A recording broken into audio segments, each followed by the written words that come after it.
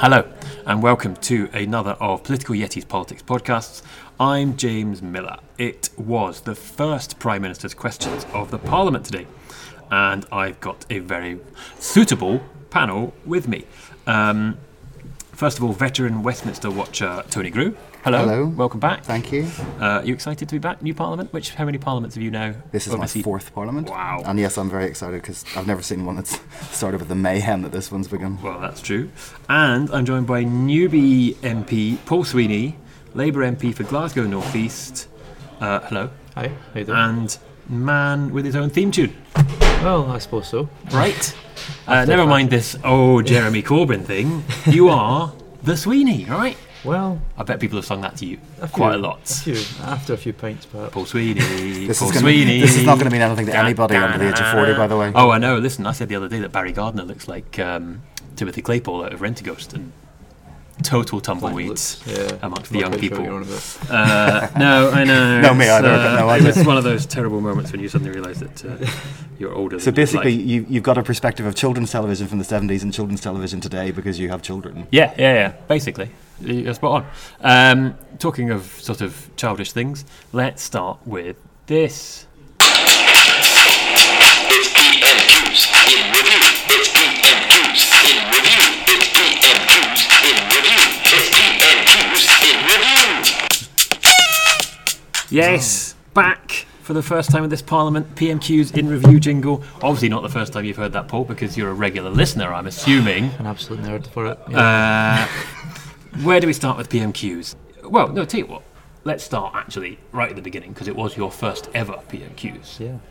What's the experience like? How does it feel to actually be there? It's like being in a Roman Colosseum or something. It's very extraordinary. The chamber is much smaller and more compact than I'd realised from watching it on telly.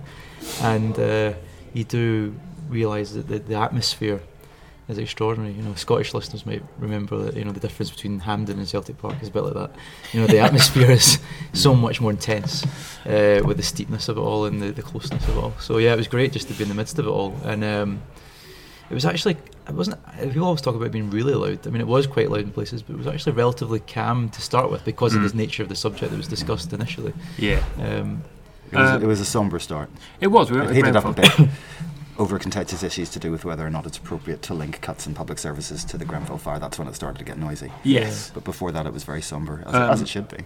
Yeah, was that a deliberate ploy on Corbyn's part to sort of start in a statesman-like way? No, and the House doesn't work like that. You can't predict the mood of the House beforehand. You can reasonably expect MPs to not, cut, shout and make noise when they're discussing serious issues, but you can't actually manipulate it in that way. Corbyn's questions were good, but these are the obvious questions that have to be asked, and I think it's important to note that we will be talking about the Grenfell fire in this Parliament for years. Yes, for years. Absolutely. It's pretty amazing stuff, really, isn't it? Terrific. all these tower blocks that have been tested, and they're all flammable. It's just. What was quite interesting is the contrast with the Scottish situation, actually, because there was a fire, I believe, in Ayr or in Ayrshire in 1999, and as a result of that, the building regulations in Scotland were changed so that plastic-based cladding was removed from building regulations, and it's all fibre-based. I know it's a bit in depth, but it isn't actually an issue in Scotland, but it's because there was a slight change to the fire regulations. And if you want to find out more about that, Jack McConnell, who was First Minister at the time, sent some very interesting tweets just pointing out the process that the Scottish Government went through. Yes, I thought you were going to claim credit there for the Labour government. But as you say, it's maybe a cross-party thing. That was Theresa May's thing today, wasn't it? Don't point fingers. We'll find this by quiet determination and something else she said, rather than pointing fingers. There's a lot of public anger. There's a lot of public anger about austerity. We had an austerity process that started 7 years ago. Yes. There's a lot of public anger about the way in which police and fire services have had cuts and haven't been given pay rises.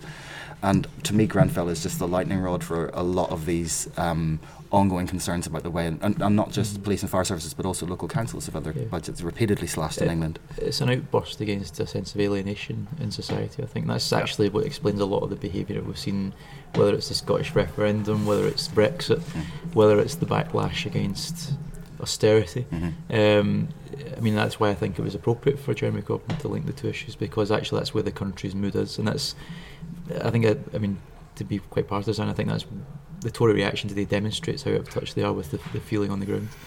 Yes, disastrous effects of austerity and a disregard for working class communities, said Jeremy Corbyn. Well, this is a Conservative Party that tried to fight a Brexit election, and on every doorstep, that's not what the voters wanted to talk about. They want to talk about bread and butter issues. Mm-hmm.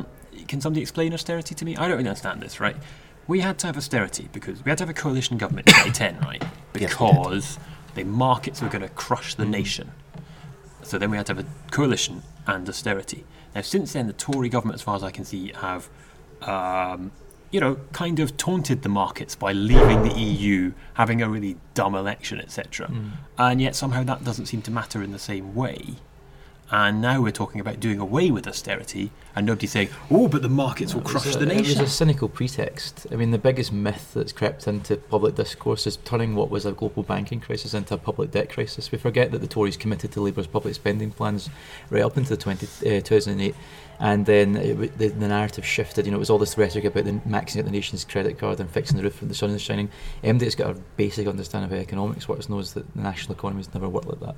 So the Tories carefully crafted this analogy with household incomes and extrapolated that across to the country, and used that as a basis to essentially pursue an ideological objective of shrinking the state.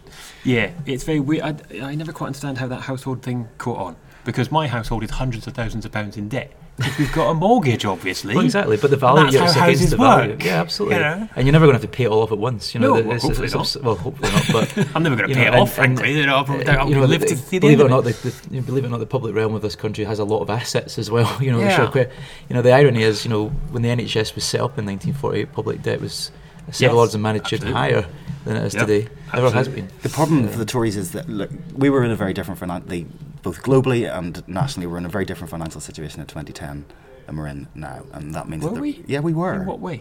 What do you mean in what way? Well, the country's as bust now as it was then, isn't it? No, but there was actual recession. There was an actual global. I know you don't have a great memory, but there was an actual global recession. Yes. At that point, that is not now existing. In fact, we're seeing quite good growth numbers coming out of the eurozone, for example. If you think, well, we were never in the eurozone. Well, all right. But if you think about the state that countries like Greece and Spain were in 2010, 2011, 2012, things have turned a page. It may not feel like they have in this country, but the most damaging thing that the Tories have done to their own brand, must live within our means, there is no magic money tree, is then to turn around and find £1 billion, which they've handed to the Northern Ireland, not to the DUP, I think it's important to point out, but to the Northern Ireland Executive. Yeah, and just think what that could have done for, say, the WASP Women. They claim that there's no money for dealing with that transitional arrangement for payments for pensioners. Mate, it's like shooting fish in a barrel if you want to pick things that the government said they can't afford, that now they suddenly can afford. Yes, there's a good question from Kevin Brennan about that, wasn't it? They said they've got a double bubble. Not really sure what that means. But they get money for being in government or for supporting the government, and they get short money for being in opposition. He's completely incorrect. Look, this is the thing you have to understand. The DUP are an opposition party, and therefore they're entitled to what's called short money, which is financial support to opposition parties. The government wanted a coalition with the DUP. That was their initial offer to the DUP, yes, which would have meant that, as we saw with the Lib Dems and the Tory coalition, they then become a party of government. In other words, when the Lib Dems were in a coalition government, they didn't get short money. Yes, the DUP, as the government is going to continue to find out over the next year or 2 years, are an opposition party and will be opposing the government in some measures. They'll be coming back for more. Oh God, yeah, of course they will. But the deal's been constructed in a very specific way. We now have a 2-year instead of a 1-year session of Parliament. All of the funding talked about in the DUP deal is to be done within 2 years. There was an interesting tidbit during PMQs actually, where one of the DUP MPs mentioned the national shipbuilding strategy, which is obviously something close to my interest, and then my ears pricked up because I was thinking, well, they're going to be looking to extract concessions about shipbuilding contracts coming to Northern Ireland. They will. They will. So there's all sorts of things they'll probably be looking at. That was Gavin Robinson, who's the MP for East Belfast, which is where Harland and Wolff is situated. Okay. Yes, because you were with the GMB union. Unite, actually. Sorry, Unite, GMB. Sorry. And in the shipyards, as it were. In the shipyards, yeah. So when I graduated, my family's got a background in shipbuilding, so I'd always been close to it from a very young age, and growing up around these huge behemoths on the Clyde, and it always struck me from a very young age how amazing this kind of industry was. And you had some sort of role in the gigantic aircraft carrier that's just left recycled. Yeah. So I was involved in helping to build one of the huge blocks that we built in Govan. and was ferried around the north of Scotland to Rosyth, and it was all assembled together. mad, But isn't it? one of those blocks alone is the same size as 2 Type 45 destroyers. Exactly, it's mad. So it's the size of it. I mean, massive. when you go over the river and you see it, it's like Yeah. it's just like it's properly like Yeah, just insane. it's the It's like, biggest, how can something be that big? biggest warship ever built for the Royal Just Navy in its messes history. with the perspective because it's so Yeah. big. It must It's just- actually quite cool because like there's 2 huge engineering projects going on, 2 of the biggest engineering projects in the world going on side by side with the new Forth Bridge. Oh yeah, And then the aircraft carriers getting built Yeah, there of as well. and they're must be probably an both gonna be amazing late. It must be an amazing feeling to actually see it. Yeah, well, that's one of the great, most satisfying things about building something as tangible as that, because you actually do see it, and it goes out, and it will be at sea for 50 years. You know, the last commanding officer of that ship hasn't been born yet. Yeah. Wow, You know, it's just it's such an extraordinary statement. that's nuts. Yeah.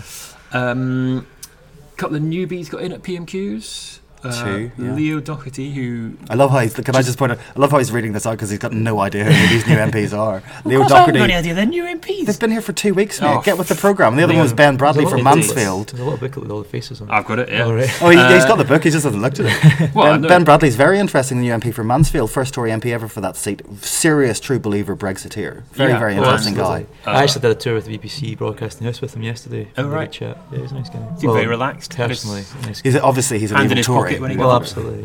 Yeah. But it's really interesting to see MPs that come from different backgrounds, from different parts of the country, that would never have expected to be elected. You know, the fact that he took a Labour seat that they held for 100 years is not unprecedented. It does happen, but it's always good to see people coming from from sort of non-traditional backgrounds. In other words, they haven't just been a He's about the same spad. age as me as well. He's about I think he's 27. Yeah, he's very young. And Leo Doherty just seemed like he was born to be there. The way he asked his question, I don't know if he'd been practicing a lot, or whether he's just one of these Tories who assumed one day he'd be an MP and he's been practicing in front of his mirror for 20 years. I don't think with the then born he to, winked. with the born to rule Tories. I don't think they need to practice in front of the mirror. I think it just Okay. comes naturally to Is he them. one of them? Yeah, So I he think gave that he's impression. former army. Oh, right, okay. So he's got a Right. good beard. Well, that's that he's. I was an army reservist as well, so Oh, okay. it does instill some degree of confidence in public speaking. Are you looking forward to your first? Well, I've PMQ? already asked the PMQ. Have you? It was on Monday. I asked Oh, in the right, yeah. in the statement to the House But not an on actual Brexit. PMQ at not PMQs. PMQ, but a question of the Prime Minister. Yeah, at the statement. which Berko described as an interesting hors d'oeuvre. Oh. So he's looking forward to the main course. So when I get my maiden Caught the- served yeah. up soon. Caught the speaker's eye. But is there a difference between an actual PMQ at PMQs? I mean, if and suppose- when you actually get. I suppose it's called. more of a frenzy, isn't it? Yeah. And you know, and there's no quarter given in the chamber. You know, if you dawdle too much in the question, you're quickly Although- shut down by the volume. Yeah. You know, Must and you do notice people getting short shrift if they're not concise enough. It can be really brutal, and there was an SNP MP today. I think it was Marion Fellows. Yeah, but I it need to was. check. Who I couldn't hear. I mean, the wall of noise Yeah. that greeted her was, well, The question unfortunate. was too long.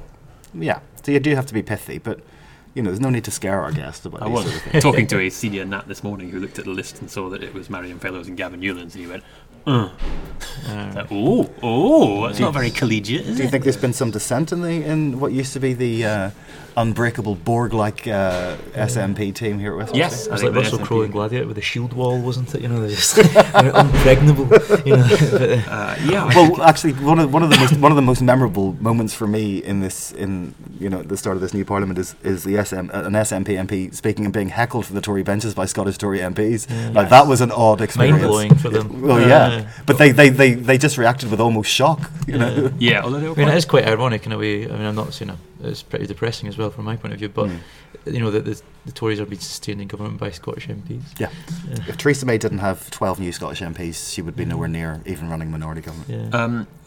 Interesting, there we go. We've finally started mentioning Ian Blackford. Previously, PMQs, we always talked about Angus Robertson because he was generally the best of the bunch. Ian Blackford, the Prime Minister said he's a nationalist, not a unionist, which seemed a bit, a hat is not a tree. He's basically just stating the obvious. Got a good cheer though. Well, apparently, yeah. I think it was his "I'm all right, Jack" approach to funding. You know, he didn't really care about the Barnett formula's impact on other nations when it is serving Scotland's interests. I I'm not suppose, sure. Not sure a lot of people have really covered themselves in glory in terms of understanding of the Barnett formula. Yeah, everybody's suddenly become an expert. Yeah, an expert in but- cladding systems for high-rise flats and the Barnett formula. Yeah. And the DUP is the other thing everyone's an expert Yes, on now. that's true. Yeah. Ian Blackford, obviously, you saw Angus Robertson when he was leader. How does he compare? Well, he's not as good. Okay. I mean, that's not his problem. That's fine. But the one thing I would point out is that because Angus was so good at this, Yeah.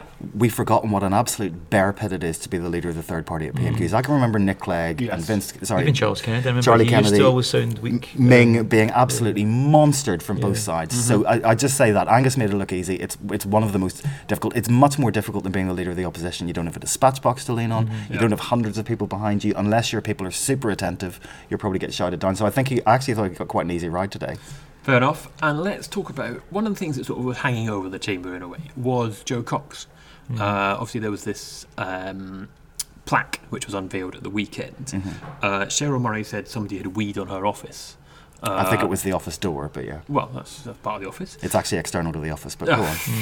I did think it was rather absurd to try and link that to a partisan point. I thought that you know, was- because if anyone, for Scottish MPs and Labour Party, you know, we've certainly had our fair share of robust treatment in recent Well, I don't years. think that's any reason to export your robust treatment to England. And it isn't. No, this is not a feature of. This is not broadly a feature of English politics. And so I think a lot of Tory MPs have come back and are quite shocked by some of the abuse and tactics that they faced, and defacing of posters and all this sort of stuff that isn't really a focus, isn't really a feature of campaigning broadly in England. And so I think it wasn't in Scotland until a few years ago. Well, either, actually, let's be I honest. have to say, I mean, I did make that point, but I think actually the big contrast from 2015 to this election Yes. was how calm it was in Yeah. Scotland. Actually, it was really, the mood had shifted. Everybody's really calmed down from the frenzy of the referendum. But like you say, I thought that was a very weird thing for Cheryl Murray to the first question go on some sort of. Yeah. She's sort of trying to suggest Labour are somehow to blame for people weeing on her office. I'm not sure. I mean, I've seen MPs say that this isn't the Labour Party, this is Momentum. So this is their, the Corbynistas flying squads that actually did have an effect on marginal seats and some seats in England. In other words, a very large amount of activists that suddenly appeared in places like Portsmouth on polling day to get the vote out that they weren't expecting. So I'm not sure if it's an attempt to paint this as being the Labour Party or is it being Corbyn supporters, which are two discrete groups. And as I say, just from my personal conversations, a lot of Tory MPs have come back and they're really, really angry about this. They've never seen this sort of thing before and they're angry about it. Yeah, I guess because she raised it, but it jarred a bit. Not least because the Prime Minister then tied it into Jo Sounds Cox fine. by saying, remember what Jo Cox said: we've got more in common than divides us. I think that the Prime Minister... Prime Minister did quite well there, I think, in not actually focusing on, the strange things that Cheryl Murray was saying. And we also had, I thought more importantly actually, than you had Cheryl Murray making that slightly odd point at the beginning, Rachel Reeves at the end raised the Jo Cox Loneliness Commission, which is something good that's come out of, something very good that's come out of the, obviously the terrible murder of Jo Cox, and she works with, Badge for it. yes, a Happy to Chat badge. I see lots of people She wearing works these. with a Labour MP, with a Tory MP called Seema Kennedy, yes, who is now PPS to the Prime Minister. So that might be interesting in terms of how much ear she might be able to get. But I just thought that kind of summed up actually the whole "we've got more in common than divides us." Instead of going, people weed on my office, going, look, here is a positive campaign. It's trying to deal with loneliness, which is a big issue. I've spoken to both of them about this. If you listen to podcasts past.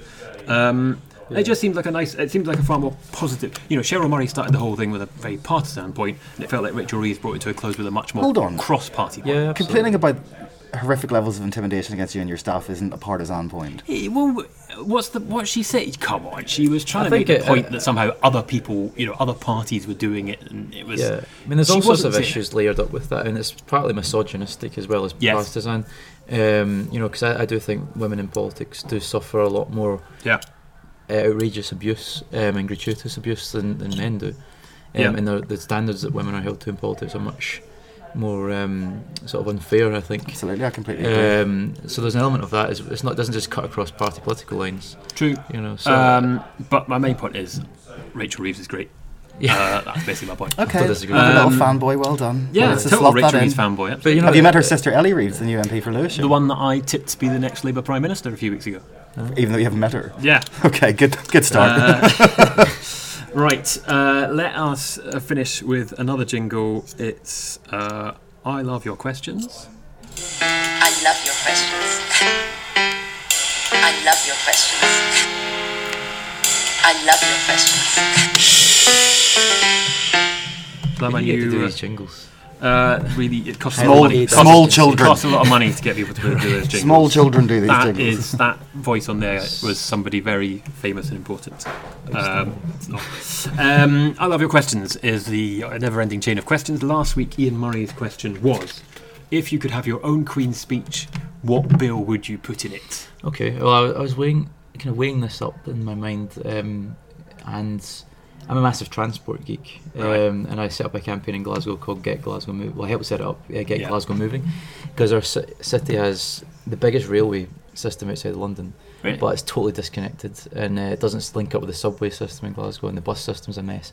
So my bill, if I was going to put it into the Queen's speech, would be to legislate for municipal ownership of public transport and operation of municipal transport systems again in this country, because London's We've got that in the London. one thing that they get right in London, really spot on, is the transport system. I'm literally not- not, it's not I'm literally really not spot taking on. that. First of all, Well, relatively London speaking. London does lots of things very well, not just our transport network. I'm sorry, I'm not going to have some Scottish person insult London. You know, Yeah, I'm not well- insulting at all. I'm just saying one thing. My biggest observation in my short time here has been the transport Yeah. system. No, It's you're extremely absolutely good. right. To be honest, whenever you go out of London, Well, falls as a apart. Londoner, no, but it's not even that. It just doesn't make any sense when you go to a Yeah. city of the size and importance of Glasgow and just think, why does the metro and the bus take different tickets? It just doesn't make any Yeah, sense. it's crazy. And yet, when you live here and you find you have to wait more than 2 minutes for a bus, you go, "Oh, for goodness' sake, flipping transport for London." Yeah. Or at least I do. What is Would a you- bus? Sorry. What's a bus? You should try the bus. No, It's where I'm you a meet- tube person. Meet the people. Oh, okay. Or Uber. Well, that's a whole different issue. Let's not get into Uber. Would you like to put a bill in the Queen's speech? No, not really. No. Okay, you don't have that Fair power. enough. Next week's guest, I think, is going to be Neil Gray of the SNP. He's the new social justice spokesman for the party. Okay. What question would you set for him, Paul Sweeney? Well, I was pondering this because, I was looking at the leadership campaigns that were ran by the SNP's new prospective Westminster Yeah. leaders, and they picked a chap, ultimately Ian Blackford, who is a sort of Thatcherite stockbroker. Yet the SNP have been presenting themselves as this, most socialist and Labour sort of the conscience of the Labour Party. Mary Black's sort of statement in her maiden speech was something about the Labour. I didn't leave the Labour Party. The Labour Party left me at the age of 21, whatever. But so it's interesting to see that in the context of Corbyn they went that way. But my question would be to him: if you had the choice between socialist UK and a highly right-wing independent Scotland, what would you pick? Wow, that'll be an interesting poser. We'll see what it comes up with there.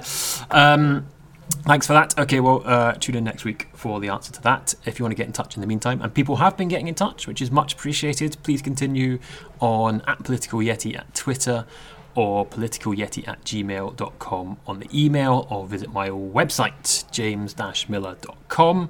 And if you like this, also review it on various iPod platforms. That would be very much appreciated. And tune in next week for... Oh, I haven't said thank you to my guests, so very rude of me. Thank you to Paul Sweeney, and thank you to Tony Grew. Tune in next week for another of Political Yeti's Politics Podcast. Thank you.